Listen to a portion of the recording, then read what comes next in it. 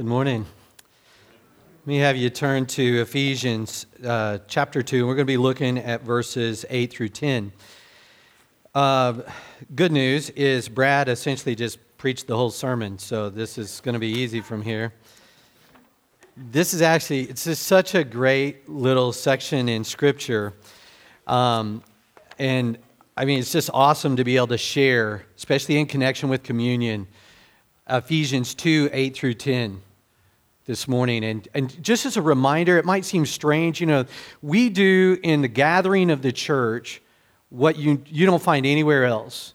And that is that a group of people come together and we sing, but we don't really sing to each other. We actually acknowledge the presence of God in our midst, the invisible, eternal, gracious God who created us. And we praise Him, we sing to Him, we worship Him. And then after that gets done, take communion, and then we open up this really old book and we talk about it. But we treat this book in a way different than you might treat, I'm a fan of Lonesome Dove. It's a good Western. You should read it. It's long, it's dark, but you should read it. But you kind of only need to read it once, maybe twice, and you get it. Or To Kill a Mockingbird, great, iconic book, novel that has really reflected, the culture and the character of our nation. Good book, read it twice. But we come back to Scripture week after week, and what we do is we open it up and we talk about what it means and how we can receive it. And the reason is that God makes Himself known in Scripture. So not only do we sing praise to the eternal God who's in our midst, but we also open His sacred word that we know is holy, it's reliable, it's true, we can bank on it. And we just want to make sure that we understand it and that as God's people we receive it. If you say, well, great, great for you guys, but I'm not kind of in the camp of being in God's people yet. No, you're in a great place. We would love you, just for you to check it out, and we want you to share in what we have. And so we're going to talk about, Brad's already talked about it, we've sang about it. We're going to talk about the gospel and how we celebrate that and how that defines who we are as a people. So it's awesome to share Ephesians 2, 8 through 10, and it just is a summary of how it is that you get saved. So, okay, let's look at this together. Again, this is God's word. For by grace you have been saved through faith, and this is not your own doing, it is the gift of God, not a result of works, so that no one may boast. For we are His workmanship, created in Christ Jesus for good works, which God prepared beforehand that we should walk in them. This is God's word. Let's pray together. Father, thank you so much for your word, where you make yourself known to us. You show us who we are. You show us what you're up to in the world and how even in spite of ourselves, you've made a way. And so as we look at your word together, as we share it together, I pray that you would guide me and open our minds and our hearts to receive your true, your precious, your reliable word. And bless us through it, we ask, because you're a gracious God. It's in Jesus' name we pray. Amen. All right, so just as a reminder, the theme in Ephesians 2, verses 1 through 10, this bigger block, is really pretty straightforward. It's how can someone like you be saved? Right? Or me, but it's how is a person actually saved, especially in light of verses 1 through 3, where he says, you were dead in the trespasses and sins in which you formerly walked, following the course of the world, following the prince of the power of the air, that you were condemned. So you were dead in your sins, you were enslaved, and you're condemned before God. How does somebody like that, how can somebody like that be saved? Stand before God, and God look at you and honestly say, I'll receive you. Right? You're forgiven. You're made new. That's offensive to modern ears, that kind of our evolved culture, we might think.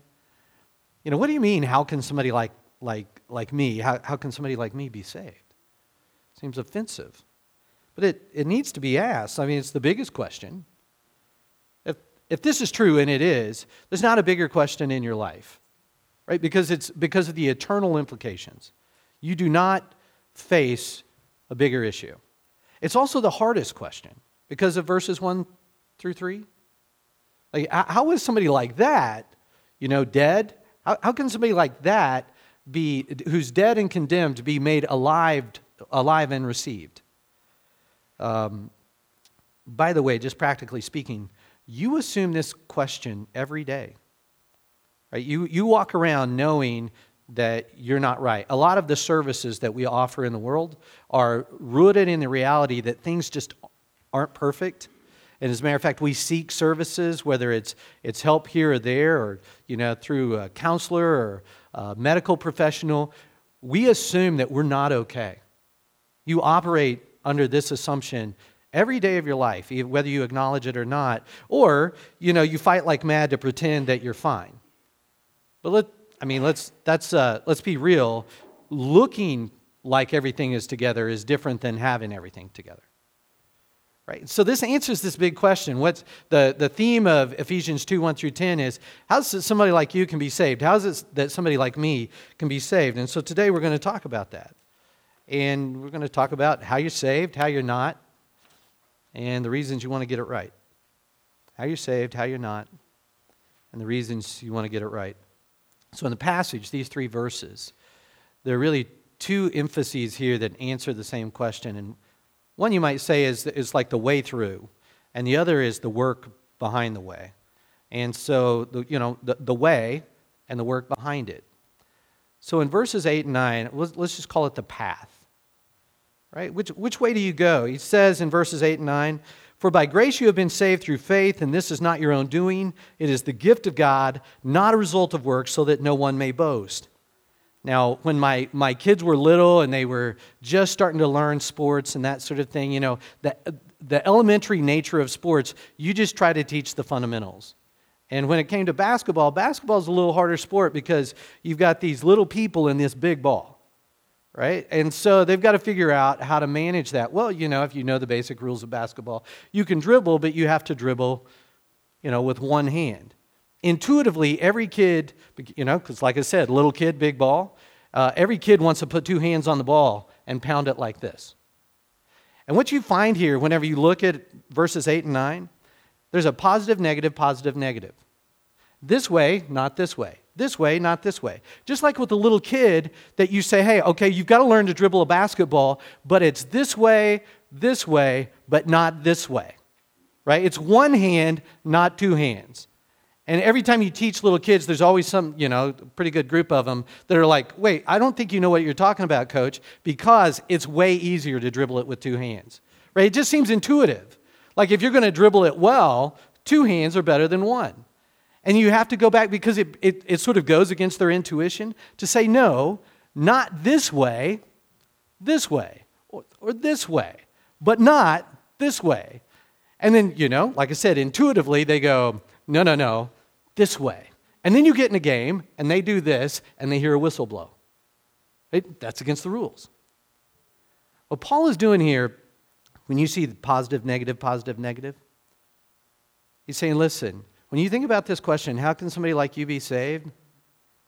It's this way, not this way. I know it's intuitive. You think it's this way. Everybody seems to think it's this way. All of the philosophies of the world and the religions of the world, they all lean this way. It's not that way. It's this other way. How can I be saved? Our intuition is to say, well, I do the right stuff. However you define that. If for you it's the religious stuff or the moral stuff or, the save the world stuff, the good stuff, the nice stuff. And what Paul says is, that's not the way. You see it? He says that's not the answer. Verse 8, this is not your own doing. Verse 9, it's not a result of works. Arguably, we live in the greatest country in the history of the world. But now think about it. Think about how audacious this would be if somebody who wasn't from around here came and I showed them the whole nation in all of its greatness, the beautiful signs, the beautiful sights, and the different aspects of history, and just the variation and how, rich we are in natural resources and very profound system of government. And I was like, this is my America. And if you knew what you were talking about, somebody would say, well, wait, that's okay that you would say this is your America, but you didn't do this. All you did was you were born into it. You know what I mean? This is like you didn't accomplish this. This is not your doing. You just happen to be born into it. This is going to play out bigger. But what Paul says is, listen, you want the biggest negative answer? How can somebody like me be saved? It's like, you can't do it. This is not your doing it. This is not your doing. Now, why not? Well, because when it comes to your achievements and your effort, those aren't the kind of things that can answer the problems of verses 1 through 3. Somebody who's dead in sins, your effort and your achievements can't answer your deadness, your spiritual deadness, or your condemnation, what you've already done. So, just like the little kid with two hands on a basketball, somebody says, what must I do to be saved? They just naturally think, well, it's something I do, or it's something I achieve. It's something that I accomplish or deserve. This is the single greatest mistake that a lot of people make. I think the greatest mistake that people make with God is they assume He's not relevant. I think the second greatest mistake people make is that they can earn His favor by doing something. Just like what Brad talked about. Like you can deserve that. And Paul says, like the little kid with two hands on the basketball, not this way. This is not your own doing. This is not the result of works. You didn't do this. You're saved. And then he goes to the positive, right? If not that way, how? Verse 8. By grace through faith. It's a kind of an older phrase. Those are words that if you're in the church world, you use them, but they can kind of lose their meaning outside of the church world. They don't have a lot of meaning, probably. What is grace? You might intuitively know this. It's the idea that you give somebody what they don't deserve. Right? In other words, you're good to somebody in spite of the fact that they maybe deserve the opposite. When God gives you grace, what He's doing is He's expressing goodwill toward you and acting on it and giving you favor even though you deserve the exact opposite of that. And Paul says, you're saved by grace. You're saved because God has goodwill toward you. Through faith, in other words, you trust Him. You put your life in His hands, just like you do if you have a life-saving surgery. You go in and you're putting your life in the doctor's hands. Right? It's just totally out of your control. And that doctor's got to do what only that doctor can do. Well, infinitely greater and more difficult. Salvation is putting your life in Jesus' hands so that what needs to be done is done by Jesus because only He can do it. So he says you're saved in verse 8 by grace through faith. Also says in verse 9, it's a gift God gives to you. Right? It's the gift. It's the idea that, because of that instinct that somebody says, well, I'm going to do this and I'll be saved, or I'll do this good thing, this religious thing, this nice thing, I'll do this impressive thing, and God's going to go, wow, so impressive. Although, like I said, all of those things, none of those things answers verses 1 through 3. And so to reinforce this, Paul says, not this way. Listen, if you're going to be saved, it's a gift God's going to give you. It's free. It's costly, but it didn't cost you. It's something that He does. So why the contrast? Why does Paul go positive, negative here? Well, the contrast is for clarity.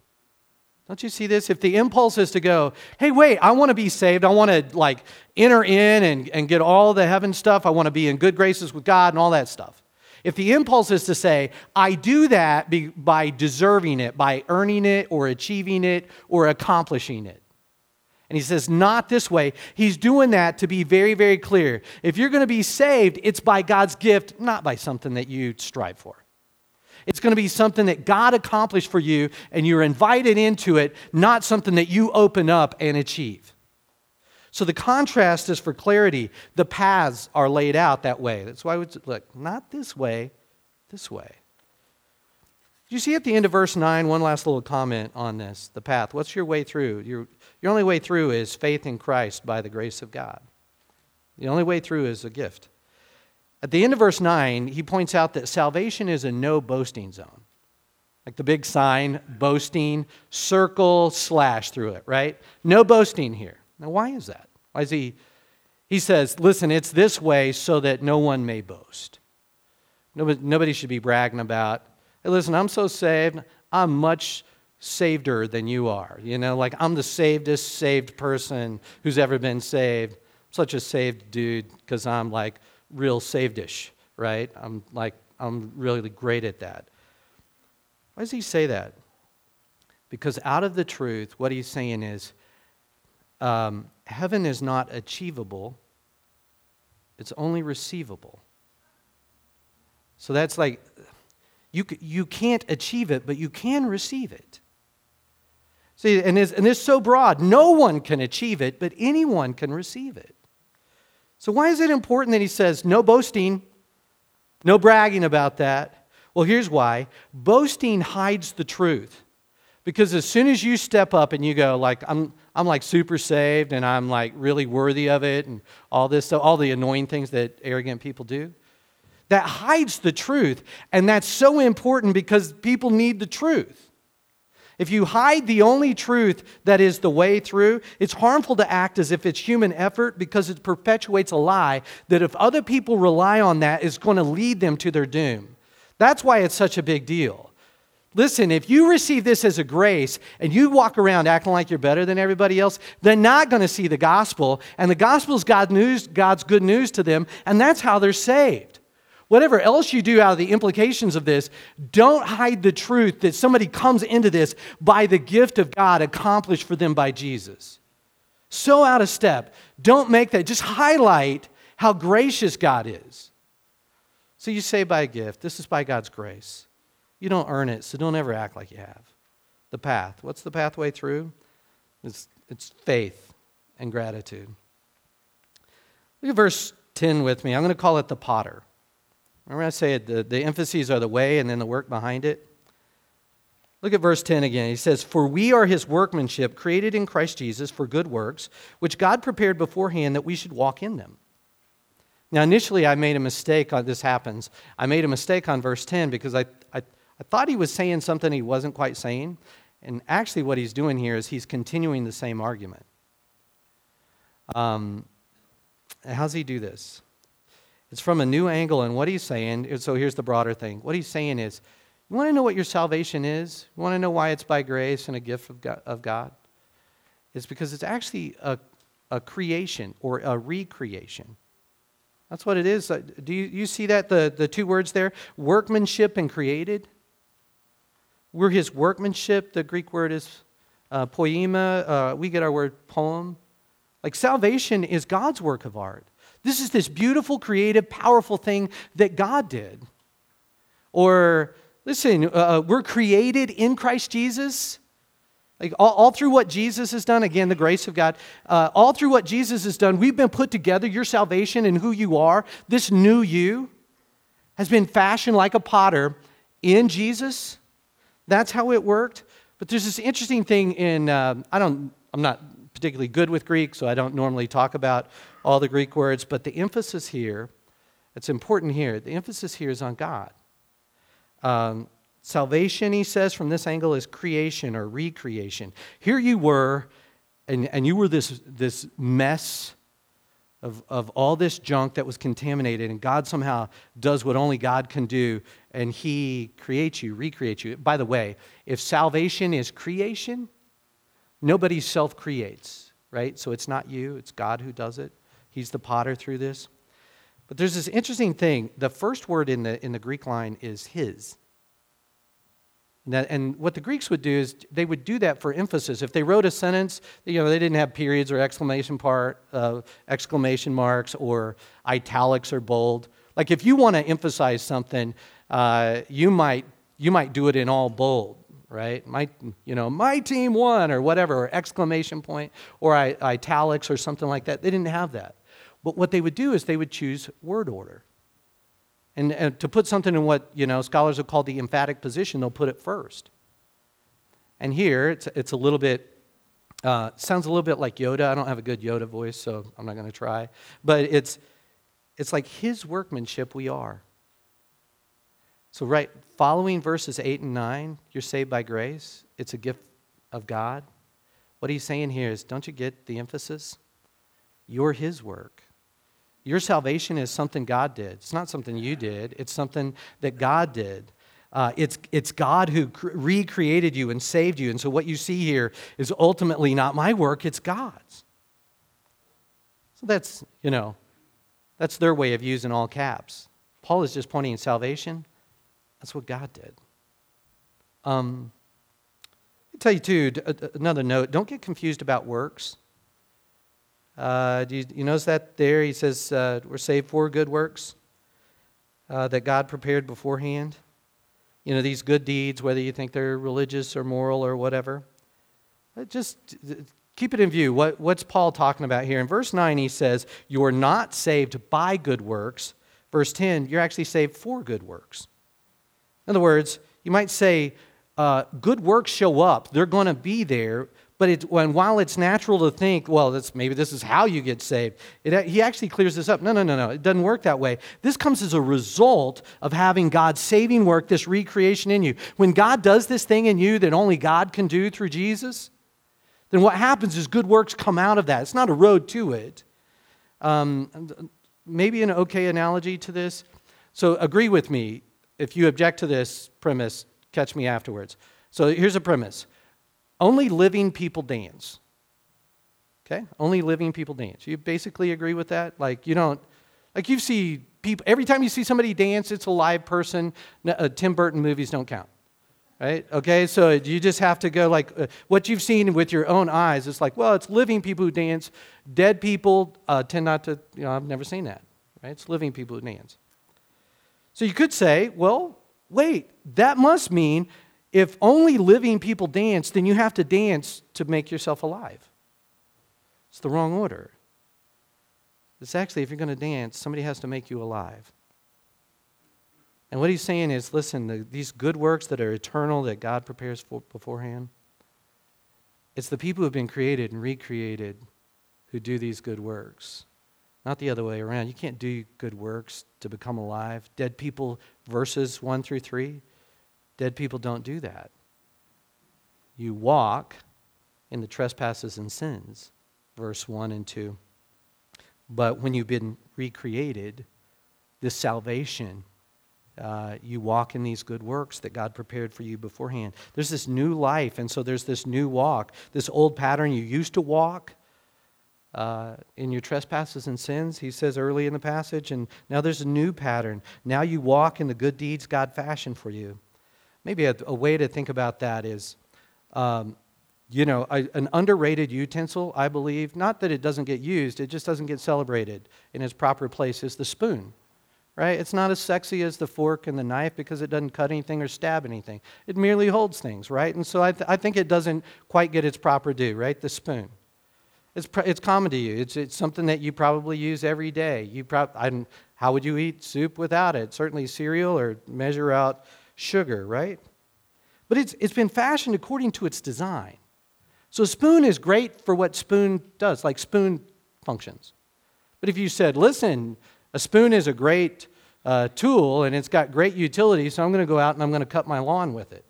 You're going to be exasperated, right? It's something that's a good utensil that's taken out of its purpose. When you're tempted to continue to live in trespasses and sins, you're taking something that God has created and recreated and taking it out of the design. And so it's going to be exasperating because that's not what it's for. Your recreation suits you to live like it because God remade you and your life shows that. So all of this to say, it's like if the theme is, how can somebody like you, how can somebody like me be saved?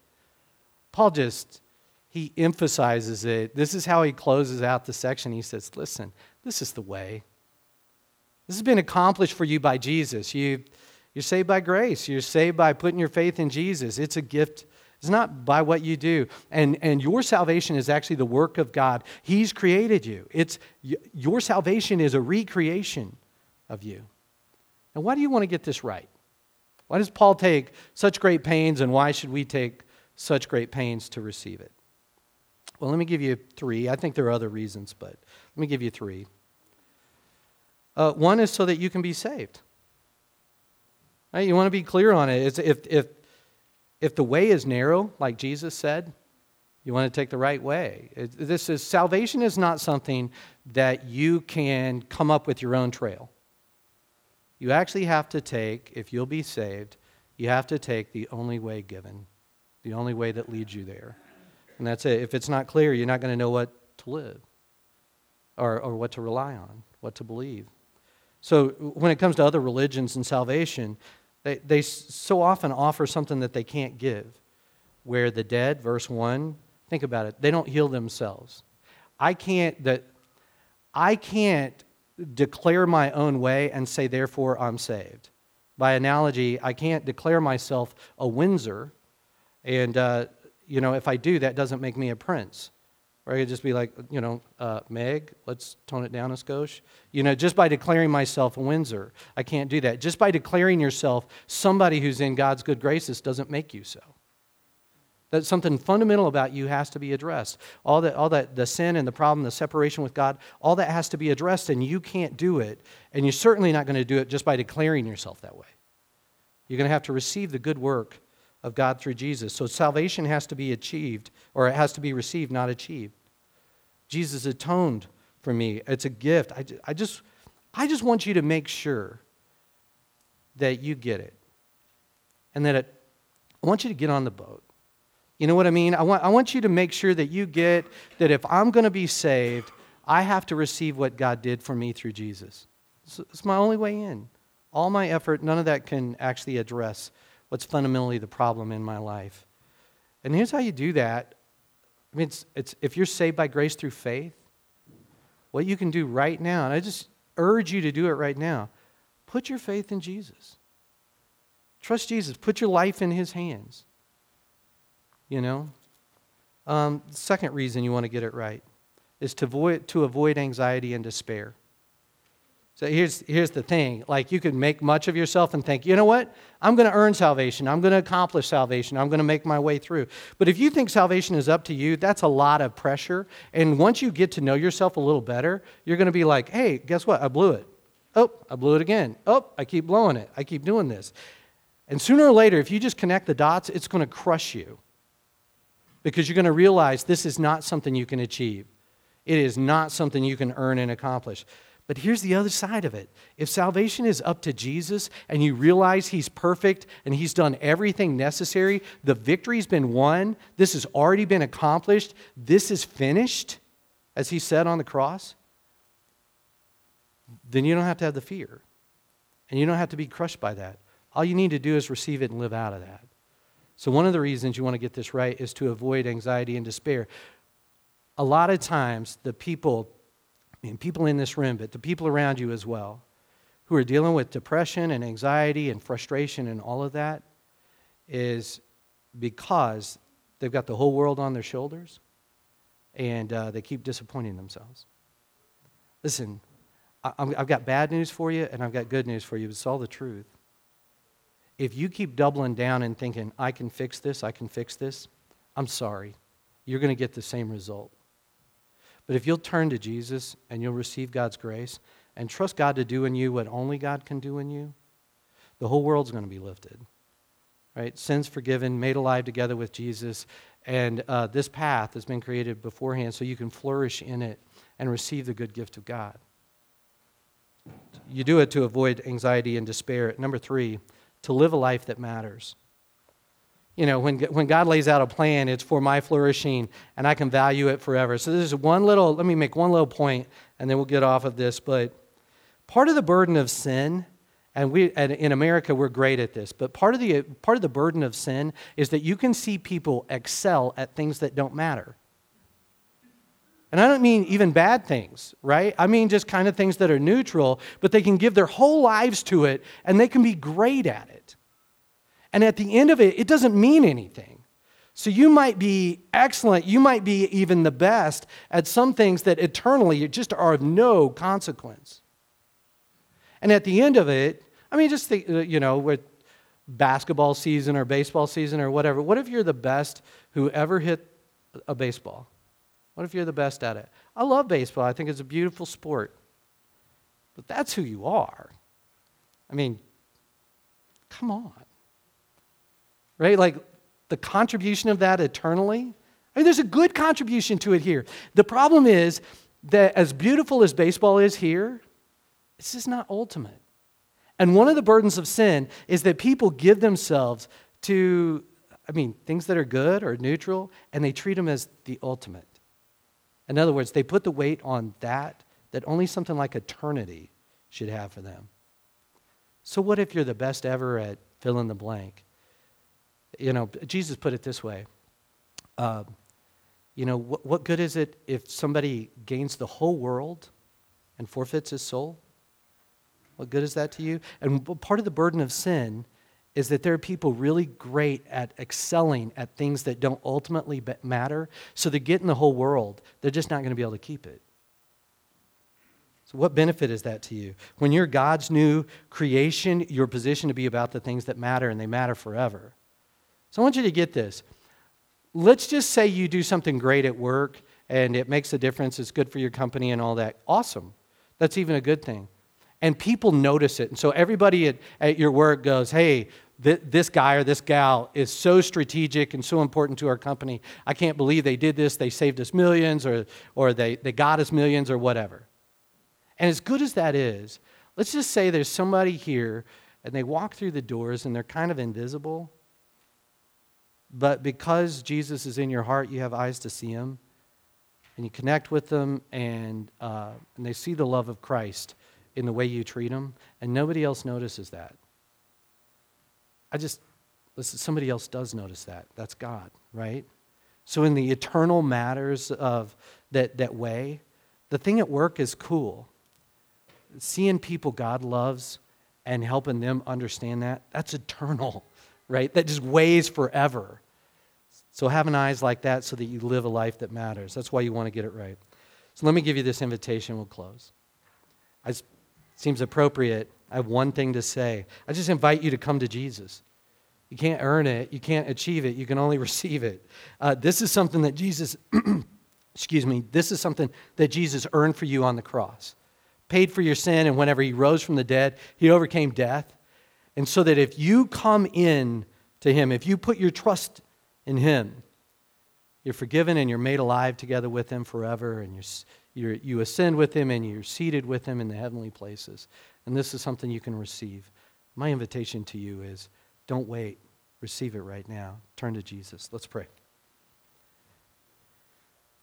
God, this good news is something that we can and will celebrate for eternity. How can somebody like me be saved? And it's really it's because you're gracious. It's because that you're willing to give a gift to somebody like me who doesn't deserve it, and that Jesus earned it for me. And so I pray for every believer in the room that they would go back to the basics of the gospel, never leave the fundamentals, and say, this is who I am. I'm God's creation. I'm a new creation in Christ Jesus. And live out of that and celebrate that and represent that. And there's somebody here who hasn't received Jesus. I just pray that by your grace, by the power of your Spirit, because you're a loving God, that you would draw them to you in faith. And that they would believe in Jesus, the light would come on, and they would celebrate with us forever. Also, the way we walk, the way we live, help us to represent Jesus every day and every way in what we do. We live in a fallen world. The Scripture never acts like that. We're weak. Scripture never acts like that. That's not the Scripture never denies the reality of those things, of a fallen world and our weakness. But by your grace and by your Spirit within us, we can show people the truth. And we can celebrate the truth because we love it, because it defines us. Help us to do that for your glory, for our joy, and because we love the people around us. We pray that you'd use it to make a difference. And it's in Jesus' name we pray. Amen.